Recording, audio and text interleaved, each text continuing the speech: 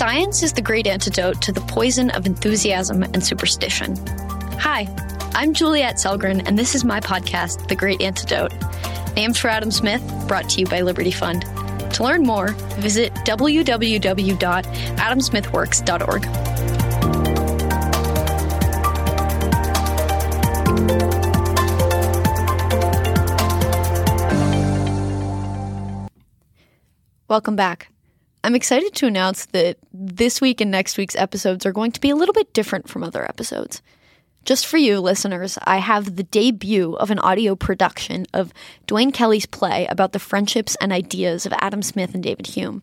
It's called Enquiry Concerning Hereafter. This specific performance was produced and directed by Michelle Blackmon. Regular listeners might remember that Adam Smith was close with historian and philosopher David Hume, but new listeners might be a bit surprised by this. This week, we're exploring that. We have Act 1, which centers on the death of David Hume, who was older than Smith, but still a close friend and a mentor. Next week, we'll be releasing Act 2, which focuses on the death of Adam Smith as the ghost of his dear friend David Hume comes back to help him out one last time. The first production of Kelly's play is being produced by the Edinburgh Business School at the Panmure House in Scotland, which was Adam Smith's residence in his later years. And this will be a part of the 2023 Edinburgh Fringe Festival. It'll be running from August 4th to 28th. If you love our production, go get yourself to Edinburgh for the Fringe. I hope you enjoy Act 1 of Dwayne Kelly's Enquiry Concerning Hereafter.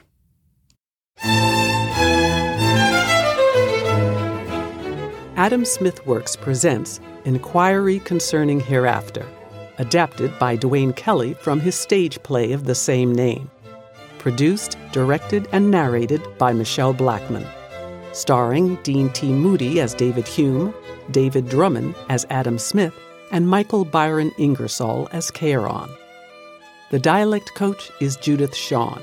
Sound design and engineering is by John Winston and Megan Brady Wright. The production was recorded at Sound Audio Solutions in Seattle, Washington. The project executives for Adam Smith Works are Christy Lynn Horpedahl and Amy Willis. Adam Smith Works is an international academic organization dedicated to Adam Smith, a leading figure of the Enlightenment. This play tells the story of the friendship between philosophers Adam Smith and David Hume. Act 1. The time is August 1776. The place, David Hume's bedroom in Edinburgh. Hume, 65 and gravely ill, lies in bed. He dozed off while reading The Downward Journey, a story by the Greek author Lucian. There he is! He's in the window! Charon, a boatman who ferries the recently deceased across the river Styx to the afterworld, appears. He carries a long, dark wooden boat pole which doubles as a staff. He bangs it against the bed.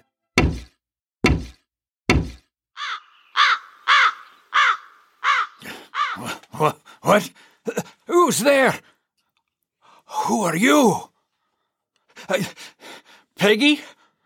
Where's Peggy? I know not Peggy. Have you harmed her? Who let you in? I believe I'm in that book I see beside you. Which is fiction. Oh, is it? You cannot be real. We hear that all the time. Did your mother give you a name? She called me Charon. The boatman whom mortals are powerless to ignore. Though many try. I dozed off reading Lucian's account of you. Then you should thank Lucian. Please affirm that you are the philosopher and historian David Hume. Are you not certain? Oh, I've learned the hard way. It's good to ask. Souls can throw a holy fit when we fetch the wrong one. I'm also called infidel, and like appellations that would have saddened my mother. This book did make me fancy you might show up. Lucian is one of many authors who tell us about you and your sad river. No one knows its moods better than me. I am senior boatman. I am honored. As you should be. Zeus often charges me with bringing across notable or vexing mortals. Am I one of those? Oh, you are regarded as both. In what way do I vex? Well, reports have reached Mount Olympus that you don't believe Zeus and the other gods truly exist, and, unfortunately, many mortals read your book. Oh, have I not been sufficiently maligned in this world? Now the gods misapprehend me as well?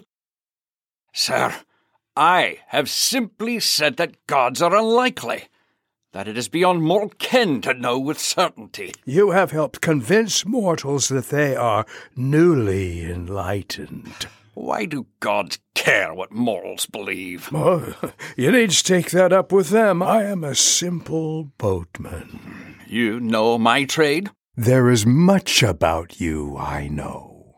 What a piece of ingenious conjuring is this? You float in while I sleep on the cusp of oblivion and start banging that damn stick around. What other magic can you perform? Do you fly through the air or alter your shape? Pull coins out of books? Launch lightning and thunder? Speak with fairies? Heal the sick? Bring the dead back to life? I convey souls in the opposite direction. Of course. If you have the power to disappear, I request you exercise it immediately. I see. Well, if you must stay, I would gladly pay you a king's ransom to make the rabble outside vanish. Sorry. Is a magic trick being performed for my dying amusement or torment? Where would be the musician? All evidence points in one direction. Oh, would that be cause or effect? You don't want to start doing philosophy with me.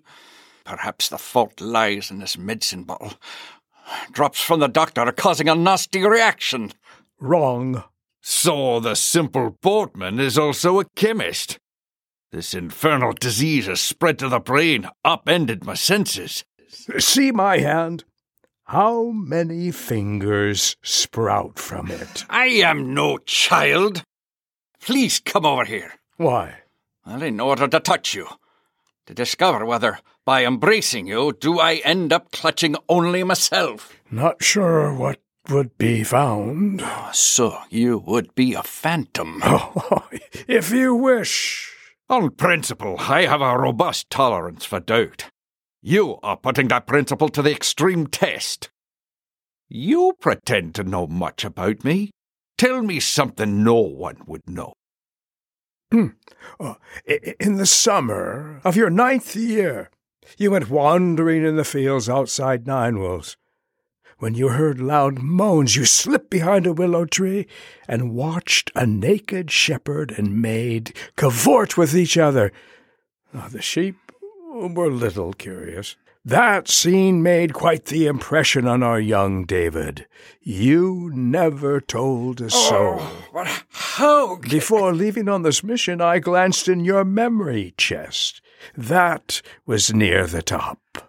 If you possess any sort of life, manners dictate I should wear my wig.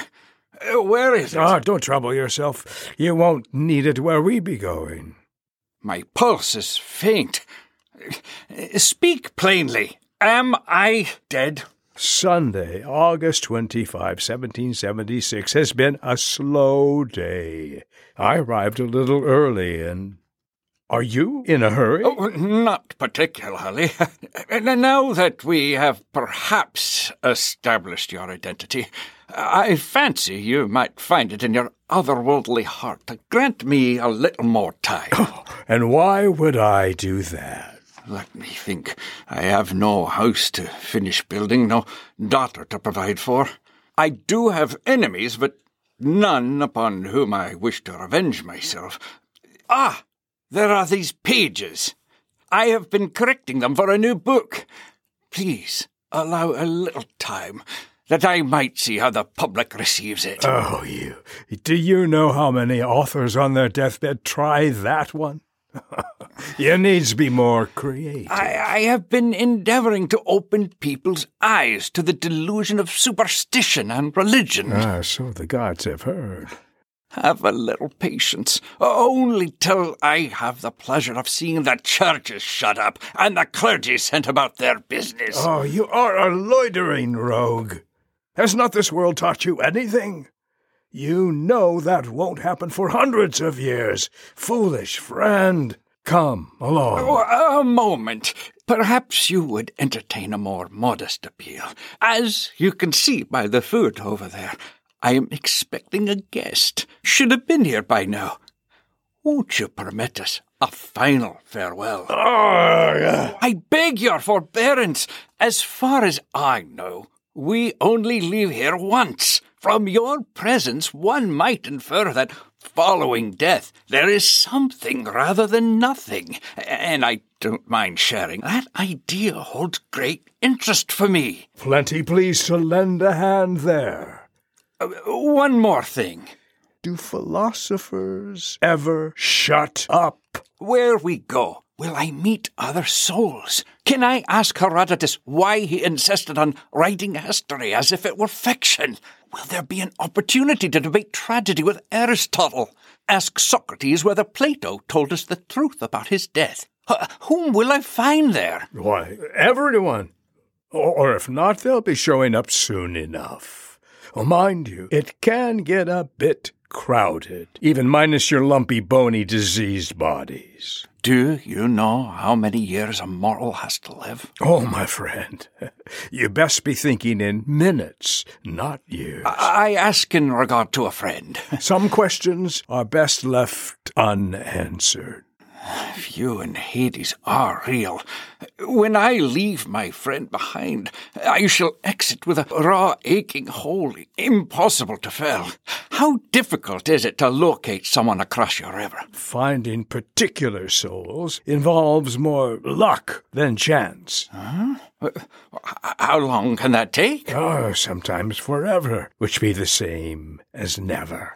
One thing you need to understand is time works different across the river. There's not as much energy. At first you'll always feel cold. Everything goes slower. Souls move more like snails than mice. This is all rather too much. Just be patient.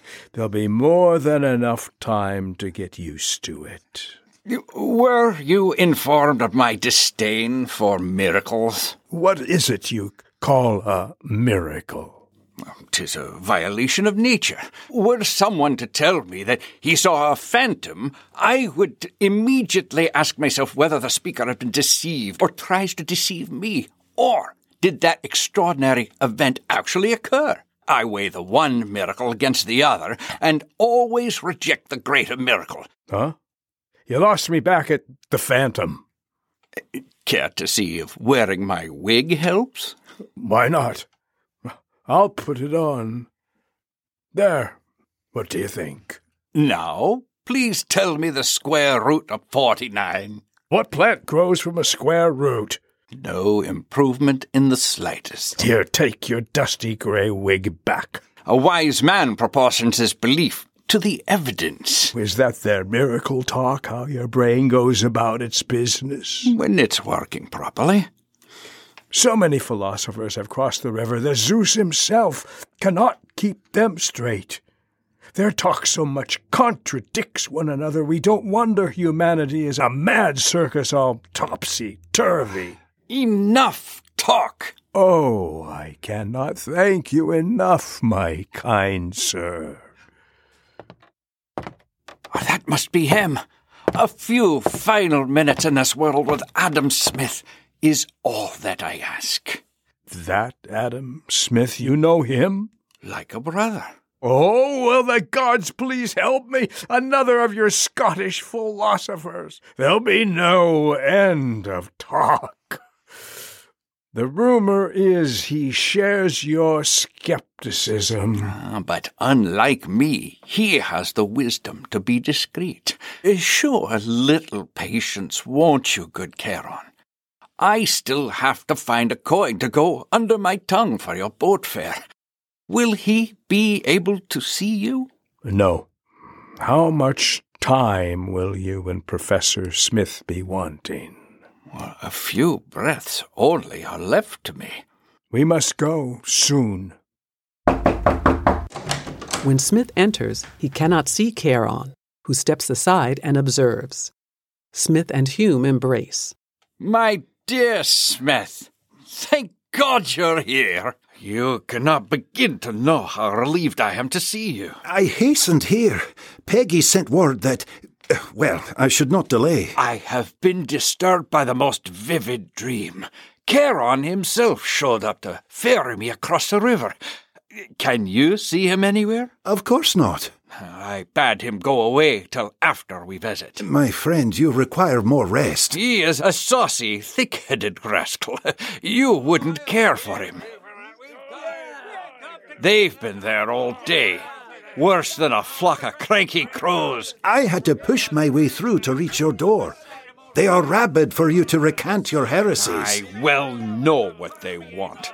Why can they not let a peaceful man die in peace? Every eye in Edinburgh, so it would seem, looks this way.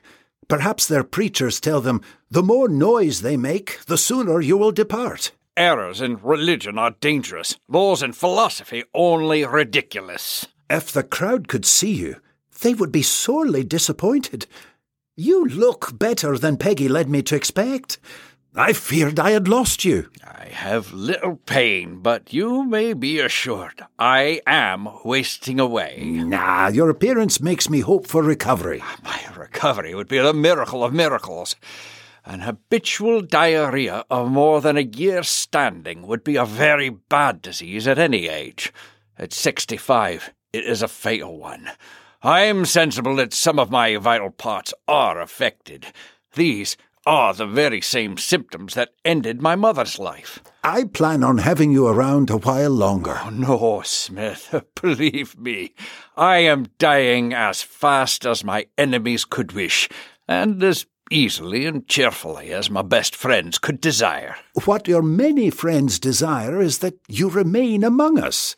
Look, the weather even conspires to keep you here. Despite that noisome crowd, the day is fine. Too bad I cannot get out. Try to enjoy it by sympathy. The professor's favoured faculty. If I may be permitted an instance of sympathy, I am concerned about my friend from across the firth.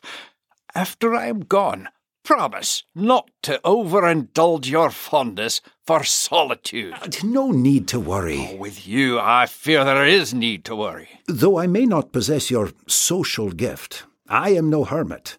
The water you see out the window, when my spirits get low, I go swim in it, no matter the season. The firth will freeze your tallywags. I find it dependable medicine. Perfect solitude is perhaps the greatest punishment we can suffer in this world. I do not disagree. Nature does not make us to be alone. Let all the powers of nature conspire to serve one man. Let the sun rise and set at his command. No matter. He will still be miserable till you give him at least one person with whom he may share his happiness. Our bond has proved this. That is why your absence will be a stiletto between the ribs. If you have any credit with Charon, can you petition for a delay? Are you certain you cannot see him? Look carefully. Oh, David. Well, I'm afraid he would only give me a few minutes at most. What about his superior? My influence there is less than zero. Could I be allowed to accompany you? Your good health disqualifies you. Must be all that cold swimming. Peggy has set out food. How I would have loved to cook for you today. Let's imagine the menu. Oysters for the hors d'oeuvre. And then, let me see. Your sheep's head broth. Oh, yes, followed by beef and cabbage. Oh, no one does it better. Not without reason did our confrères in Paris name you Northern Epicurus. And for dessert, 3 kinds of ice cream, including your favourite with strawberries. can there be any greater joy than hosting friends and at the end of an evening watch them roll down my front steps toward their beds somewhere in this lovely odoriferous city? The joy has belonged to your friends who dined here and drank. Never a shortage of wine at Chez Le Bon David. Voltaire's shipment to Burgundy near ruined me. I was obliged to give so many dinners to share it. I did my part to dry those bottles. 'Twas a fine vintage. Oh, let's open a bottle now and enjoy what she set out. Where's the wine? How was that forgot? Call to Peggy. Oh, let the poor woman rest. How many times have I retrieved bottles from your cellar? I could find it blind. I'll be but a minute. Charon steps forward. It appears my friend could not see you. I did not come for him. Will he ever see you? When his days run out, what I can see is that your ties go deep. Perhaps you were even worthy of each other. We see that sometimes. All right, enjoy your last supper. I will return. But when? Soon. Gone. Now what? This bottle was waiting just for us. My decrepit old frame is filled with disease. Smith, tell me, does my mind seem much disordered this afternoon? No more than usual. Here, take this. It may help. Thank you. Let's be serious now. This afternoon, that Charon fellow, I fear my mind has slipped its mooring and floats loose as my bowels. We all travel in the same direction, as surely as a stone tumbles down Castle Mount. I imagine the sight of the ground approaching would unsettle any man. But if you're asking me, have you turned mad? The plain answer is no. I lack confidence in your judgment. Trust me to advise when you stop speaking sense. Infidels who don't repent, straight to hell will be sent. Infidels who don't repent, straight to hell will be sent. Their verse scans badly. Milton may rest easy in the grave. Here, help me to the window. This is an irksome side of our species I need to witness. Help me out. Step back where they can't see. This wine, a joy. Unlike the riot outside. A mob is a monster I could never abide. Bring over a chair for me to lean on. Thank you. We flatter ourselves to imagine our work nudges the human animal in a more virtuous direction. Reason is and ought to be the slave of the passions. But if your impartial spectator goes missing, we can be faced with a sordid scene. Just look out there. We don't want them shouting louder. Do you know the story of Janet Horne? Don't think so. You were too young. I was maybe 15 and remember quite clearly the chatter. Horne lived in the Highlands town of Dornoch. There she was bound, smeared with hot tar, sealed in a barrel, and burnt by her Christian neighbours. For whatever reason. Victim of superstition and hysteria. She was the last alleged witch to be killed in Scotland, as far as I know.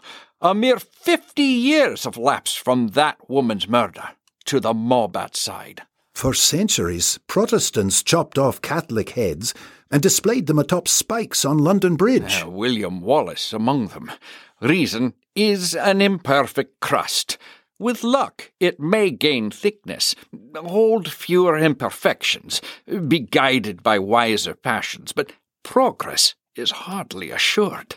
Society is so fragile a thing. It can always use more kindness. Is the rebel still out there?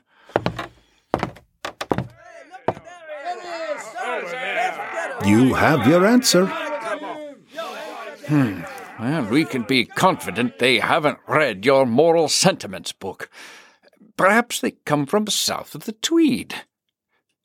I do not believe there is one Englishman in 50 who, if he heard that I broke my neck last night, would not be rejoiced. You have many friends in London. Sure. Nah, David, I was just there. I can vouch for them.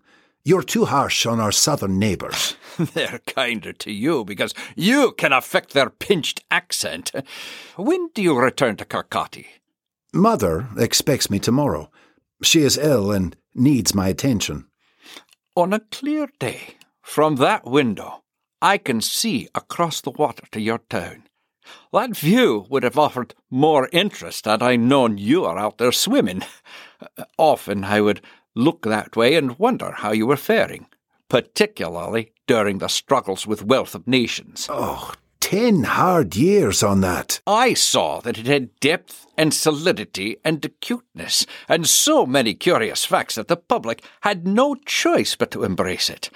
Nonetheless, as I know only too well, my first book having fallen dead born from the press, every author trembles at a book's birth.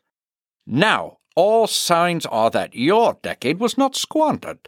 The reviews in London and Paris go from favourable to rapturous. One or two suspected the influence of an obscure writer named Hume. That hack. We'll keep mum about him. Congratulations, my friend. If I had a supply of laurel leaves, I would set some round your head. Oh, a little restraint, David, please. What? Am I not allowed to enjoy my friend's success? What of sales? Strawn is delighted, which means I am pleased. Though we both are perturbed that unauthorized editions have already appeared in Dublin and Philadelphia. Heaven knows how much income we lose. What price do the pirated copies sell for? £1 for a bound octavo. Infuriating. But what can an author do? If nothing else, your reputation expands. Though not my purse. I am slow, a very slow workman, who does and undoes everything I write at least half a dozen times. I wish I could write with just a third your speed. Our countless arguments, many echoing off the walls in this room, made it a more sturdy book. Unfortunately, your opinions are sometimes in error, especially when you have the misfortune to differ from me. Oh. I was always glad to come within sight of you, if only by this distant view. But, as I also long to speak, I would have crossed the firth to visit, but you know how mortally sick I get at sea. Does Charon know he could have a mess in his boat? Styx is said to be gloomy and fog-covered, but also smooth. Maybe, in a distant future, engineers will construct a bridge to span the firth. Can you fancy that? Imagine all the commerce such a project would represent. Long after our time. Please, help me back to bed.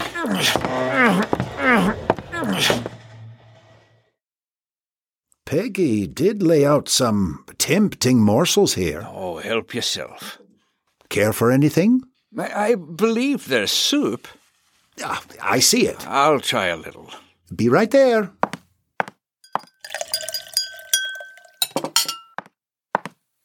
Thank you.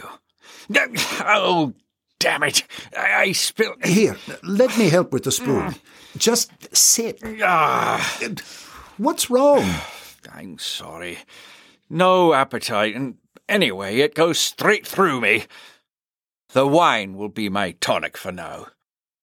Have I ever shown you this? A coin that size will wear a quick hole in your pocket. Not exactly a coin, but it does come with a rich story. One I don't believe you know. Well, come on, man. We have precious little time. Let's hear it, chapter and verse. I must warn you, it violates Hume's doctrine on superstition. My resolve there may be wavering, and in any case, so long as superstition goes by its proper name, I have no quarrel with it. When I was 3, Mother took me to a harvest fair in Fife. While a couple of gypsies were distracting her, Confederates stole me away. Mother was mortified when I couldn't be found. My uncle located me the next day in a gypsy camp outside Strathentry Castle. They claimed I was wandering alone after dark and had carried me to their camp for safety. Uncle John didn't buy a word of it, but he chose not to press charges. It was a long while before Mother let me out of her sight in public again. You must have been in a panic. I recall nothing. I heard my uncle tell the story so many times that I came to believe I did remember what happened, but now I doubt it. Memory, in fact, can be an unfaithful marriage. Indeed. But then there is this coin. A few years on, my uncle handed it to me, said the gypsies wanted me to have it. Told him it was an amulet with magical properties. Now I can hear the tambourine. Did they speak true? Well, it has been 50 years now, and except for a plague of illnesses, none fatal, and a few miserable years at Oxford, on balance I have led a more or less charmed existence. That includes our friendship. I'm sure this metal disc had nothing to do with any of that. May I see it? Smith hands him the amulet. As Hume studies it, Smith looks toward the window and slips into an absent-minded spell. Smith? Smith? We were talking. Time is short. Smith? It will be hard. What will? To be without you. Yes. Regarding this coin, well, we dwell in a world so full of wonder that no amount of discoveries in natural history... Do not forget mathematics. That, too, will ever explain all. The genius who gave us force equals mass times acceleration, do you know what he spent his last years doing? Newton was curious about many things. He was trying to make gold grow like branches on a bush from solutions of mercury. That rarest genius was also highly religious, took the Bible as literal. When I hear a man is religious, I conclude he is a rascal, though I have known some instances of very good men, we may include Newton, being religious. If someone of Sir Isaac's brilliance could wander down that path... Which reminds me, religion is an area where I owe you an apology. Not so as I know. Oh, let's not pretend, Smith, that our friendship has not been a liability for you in clerical circles. No irreparable harm. That we know of. For public restraint in such matters, you exceed me admirably. It would have served me well to follow your example. Someone else who would benefit from restraint is James Boswell. Tell me, what was he like as your student in Glasgow? Boswell? Attentive enough, though restless. He could put you in mind of a flea. How so? One term, he broke off his studies, ran down to London, converted to Catholicism, planned to join a monastery across the Channel, and then decided the life of a libertine was the one for him. All those stages he passed through in a period of 3 weeks. Had he kept that up, his life would have been stuffed with more incidents than his Dr. Johnson. Why do you ask? He was here last week. Insisted that we meet. Knowing my skepticism about a hereafter, he felt obliged to convert me to a firm belief in immortality, preferably of the Christian variety. I said it was a most unreasonable fancy that we should exist forever, and he protested. I politely asked by what argument can we prove any state of existence which no one ever saw. He was hard put. When I said a future state was as likely as a lump of coal not burning after being set onto a fire, a fit of apoplexy seized him. Another encounter with Rousseau would have been more pleasant. Nah, I cannot believe that. I tell you true. Let them both go to the devil. 2 days later, he had the gall to come back wishing to disturb me further. I had him turned away. If your former student resembles a flea, he's a hopping mad one. An honest flea suffers by comparison. I have not spoken with him since the time in London I cursed Johnson as a son of a bitch for calling you a liar. Being insulted by Samuel Johnson puts me in rather good company. He once exalted you for being dull as a dog. I never heard that. Oh, 'tis true. A far more pleasant visitor was Alan Ramsay. His 2 portraits of me have come in for much praise, he claims. Both are superb, and will do you much credit with posterity. I am glad of them, and that Alan was able to capture me in my former corpulent splendour. This summer I've lost 70 pounds.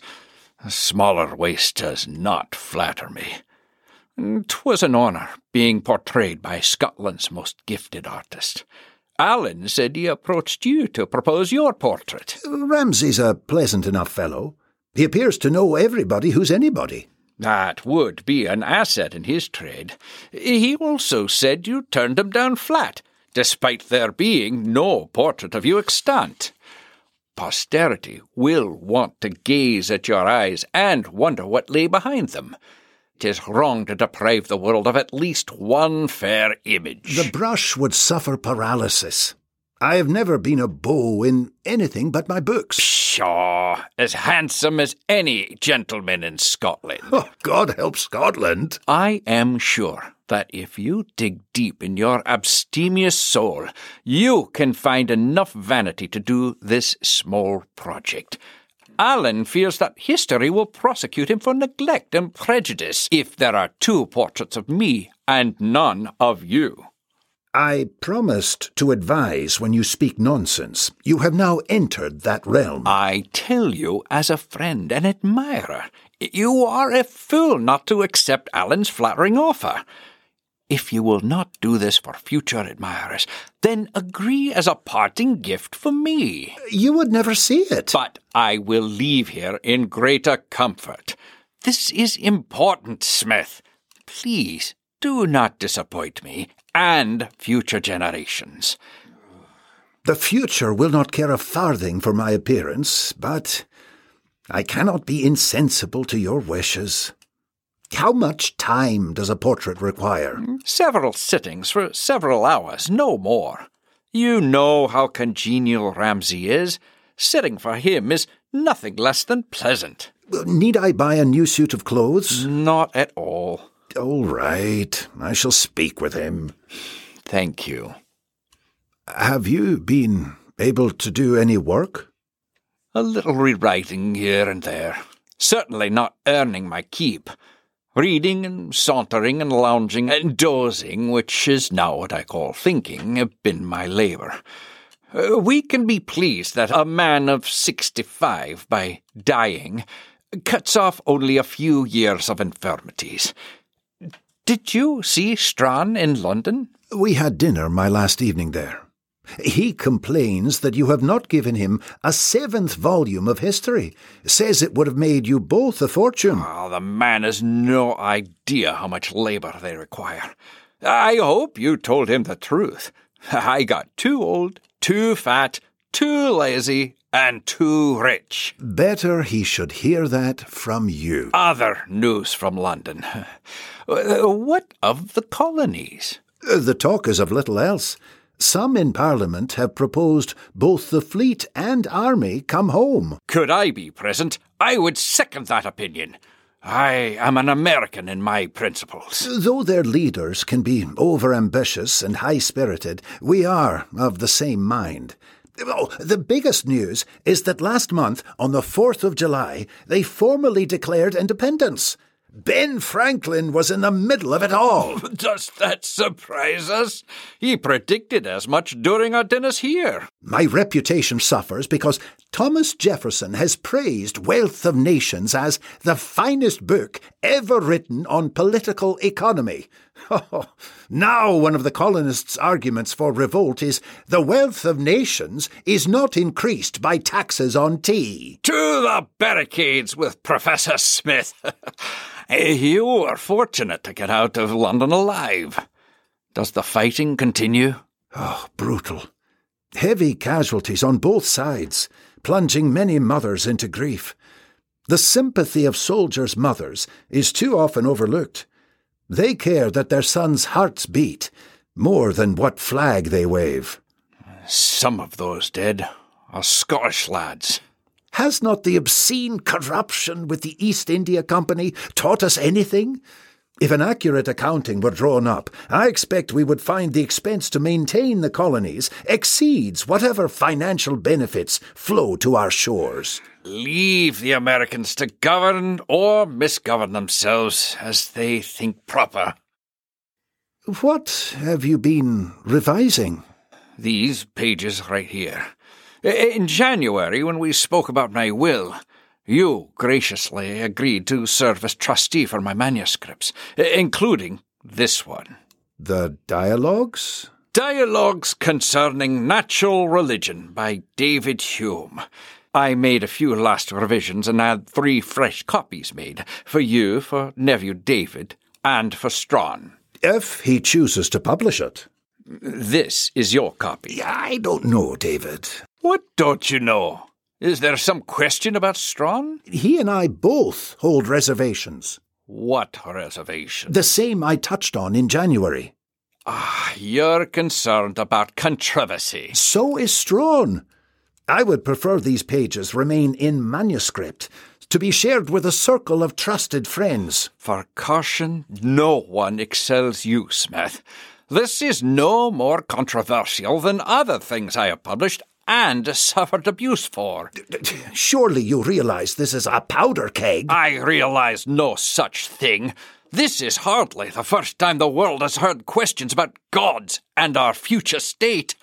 Furthermore, do not presume this represents my final position. Then why publish it? Because it airs a nuanced range of views, which presented in one volume can serve to enlighten and increase tolerance. You have enemies in high places who delight in attacking you, and here you give them ammunition on every page. I wonder why you exaggerate. The wonder is why you have waited 2.5 decades to publish this, only to now foist the burden upon me. Society has changed in that time. Shall we step outside and ask the mob? If I expected clamour, you are the last person I would burden. Who better than I knows how you prize tranquility? No questions are more fundamental to the human condition than ones in those pages, but society is unready. Wealth of Nations does not avoid controversy. Of this sort it does. I want nothing more than for you and your ideas to be read and respected and debated and built upon hundreds of years hence. You want my portrait painted for posterity? Well, it is for the same reason I want to shelter this. Is it my legacy that worries you? Oh, that is unkind, David. Is it? I leave this world any minute now. Perhaps you are right. Your mind is slipping. How else to explain blindness to the outrage this would incite? Do not be foolish. Foolish? Let me see those pages. Just listen to this. A great number of men join in building a house or ship. Why may not several deities combine in contriving a world? While I commend you for recognizing the utility of dividing labor, many will read this as blasphemy. But, Smith, please look who is speaking there. It is Philo, a fictional character I invented. David Hume is not speaking. Few will draw that distinction. Elsewhere in here, you suggest that the reason so many sorrows plague this world is because it was a first draft generated by an incompetent god. Good luck with that one. Do we call Milton a bad poet because he wrote fine speeches for Lucifer? An army would be required to defend this. There are already too many who judge you hostile to religion, who view your opposition as its own type of dogma. You are the one being foolish. Forget it. If 'tis that incendiary, give it back. No, I will be glad to hold on to this copy. You are the least glad person I ever set eyes on. I say give the damn thing back before it sets you on fire. I am not flammable. If you won't give it back, then I'll come get it. David, please, you're in no condition. Good God, what are you thinking? Damn it to hell, you are a stubborn, senseless beast. Are you hurt? Let me help you back to bed. Not the bed. I am sucked to death of bed. Bring the chair. Take this. Finish your wine. You are a bloody fool. And my dearest friend. For the life of me, I cannot recall why. If you want it that badly, here, have the pages back. Why would I want it? Because I have the original, don't I? You know very well that my position is and always has been skeptical. The very opposite of dogma. David, I would ask you to kindly consider a further point. Could there be any worse time to ask this of me? Wealth of Nations is just now finding its way in the world, perhaps with a chance to fulfill the ambitions we both hold for it. Do you now wish to put all that at risk? I will board Charon's vessel with no hope of this book published. Oh, what I will promise is this. I will see that it is published by someone, somewhere, while I yet breathe. But understand, in no way will my name be associated with it. Published somewhere other than a remote province in China. Not in China. Somewhere near enough to Europe to provoke the controversy you're so eager to invite. France would supply a more ready audience than England. I'm not so sure. On this side of the channel, I'm thought to have too little religion. Over there, I'm thought to have too much. Does that cast me in limbo? Let's refer that question to Rome. The next time you are in Paris, there is a favour, a very private matter I could ask of you. Of course, anything, if I am able. Do you have an inkling? You wish me to run down Rousseau and drown him? If you should cross paths with that scoundrel, and water is convenient, I would have no objection. Now, where is it? There is no one I would more trust than you in such a delicate matter. Oh, found it. I would like this ring returned to its owner. May I see it? You may do more than see it. Here. Oh, exquisite. Do I know the owner? You do. There was a time, years ago in France, when love, that word is not too much here, love from one who possesses as much wit and beauty as affection, saved me from total indifference to life. I had been lost in a shadowland for a time. I believe you are acquainted with the affliction. Indeed, you well know. Shadowland could serve as apt title for my years at Oxford. Melancholy seized me, and I feared all doors leading out were barred. Am I to know her name? The Comtesse de Beaufleur, Marie Charlotte. Oh, I am happy for you, my friend.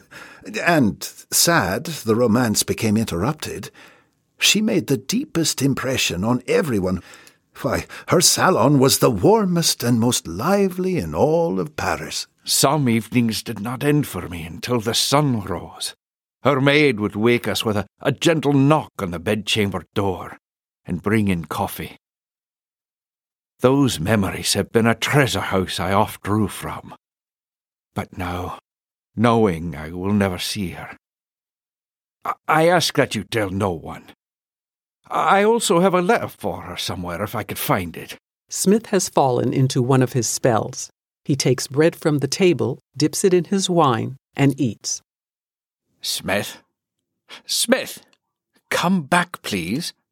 Hello there. You may wish to dip the bread in something other than red wine. Oh, yes, of course. Was I? Thank you. Oh, the Comtesse. I cannot give you a firm date, but you have my promise to call on her. No one will hear a whisper of this. Here is the letter. Take it to go with the ring. I've never understood how you dodged Cupid's darts these many years. When I was young, his missiles would graze me, even tore my garments a few times. But I'm not sure that a woman ever found me sufficiently lovely. Oh, rubbish. Is it? By now we may reliably infer that a wife was not our fate. Should we regret that? Have you? Have you? The Lord grants us only one life to live. That is the commonest view. Our lives left us all the more time for books, ideas, and friendship. Though it must be admitted, books can lack for softness, curves, and bodily warmth. Ideas and books, they are our forebears and our children. We would be the envy of some gods. Ugh, this is the poorest claret I've ever tasted in your house. Oh, something may have fallen in the glass. Oh, how did you know? Set it aside and pour a new one. You may refill mine while you're at it. Would the doctors approve? A man at the end of his life may be permitted a second glass. I am a doctor too, though unfortunately it's moral philosophy, not medicine. Nevertheless, I approve. Here you are. You may even have a third if you wish. No approbation means more to me than yours. Now, help me back to bed, would you please? Charon enters from a direction Hume cannot see. Still invisible to Smith, Charon silently observes. Charon's boat is about to sail, isn't it? Do you know the lines from Pope? A heap of dust alone remains of thee. 'Tis all thou art, and all the proud shall be. The doctor has promised all shall be over soon. This last week my infirmities have so multiplied that life has become a burden. Peggy would readily tell you just how much. Did you know you were always her favourite guest? She once remarked you possessed a kind soul, and I failed to disabuse her. You, being with me, is good medicine. Except when you crash onto the floor. Smith moves closer to the window. Some in the crowd see him. Oh, so vile an insect man can be. That mob reminds me just how spiteful and ill-natured. Pshaw, a nuisance. I grant them no credence as an adversary. They are an ignorant hornet's nest stirred up without cause. Here am I, who have written on all sorts of subjects calculated to excite hostility, moral, political, and religious. One book so scandalous not even you will touch it. And yet I have no enemies except for all the Whigs, all the Tories, and all the Christians. Do you feel ready, David, for the undiscovered country? The author of Hamlet presupposes a creature exists to do the discovering. I am inclined to think Shakespeare is right there. But we don't know, do we? Ever the skeptic. My thoughts of late may be shifting in your direction. What have you and I spent our lifetime doing? Cicero put it plainly. To philosophize is to learn how to die. Now is my test. Hume now sees Charon. Their eyes meet. Come here. Take my hand. We arm ourselves with as much wisdom as we can find, yet even the sturdiest stoic cannot keep the heart from tearing at a time like this. Oh, come on, Smith. I believe I am the one dying. And who is now condemned to live in a world without his brother? I don't know how it will be. I don't wish to let go. Please, hand me my wig. Never mind. I forgot. There's no need. Hume lifts their joined hands and squeezes. Their eyes meet. Hume stops breathing and his head goes slack. Smith closes Hume's eyes, kisses him, takes the gypsy amulet from his pocket and places it in Hume's mouth. He draws the sheet up over Hume's head and, grief-stricken, embraces the shrouded body. Charon approaches the bed, pulls down the sheet, and removes the obol. He lightly touches Hume, who opens his eyes and looks at Charon. The time has come. Hume nods to Charon, rises, and they exit. Smith remains grieving over Hume's shrouded body. Act 1 ends.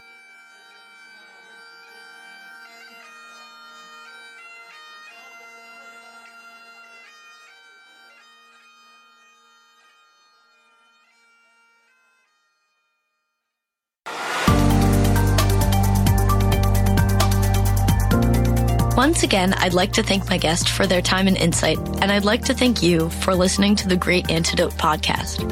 The Great Antidote is sound engineered by Rich Goyette. If you have any questions, any guests or topic recommendations, please feel free to reach out to me at thegreatantidote@gmail.com. Thank you.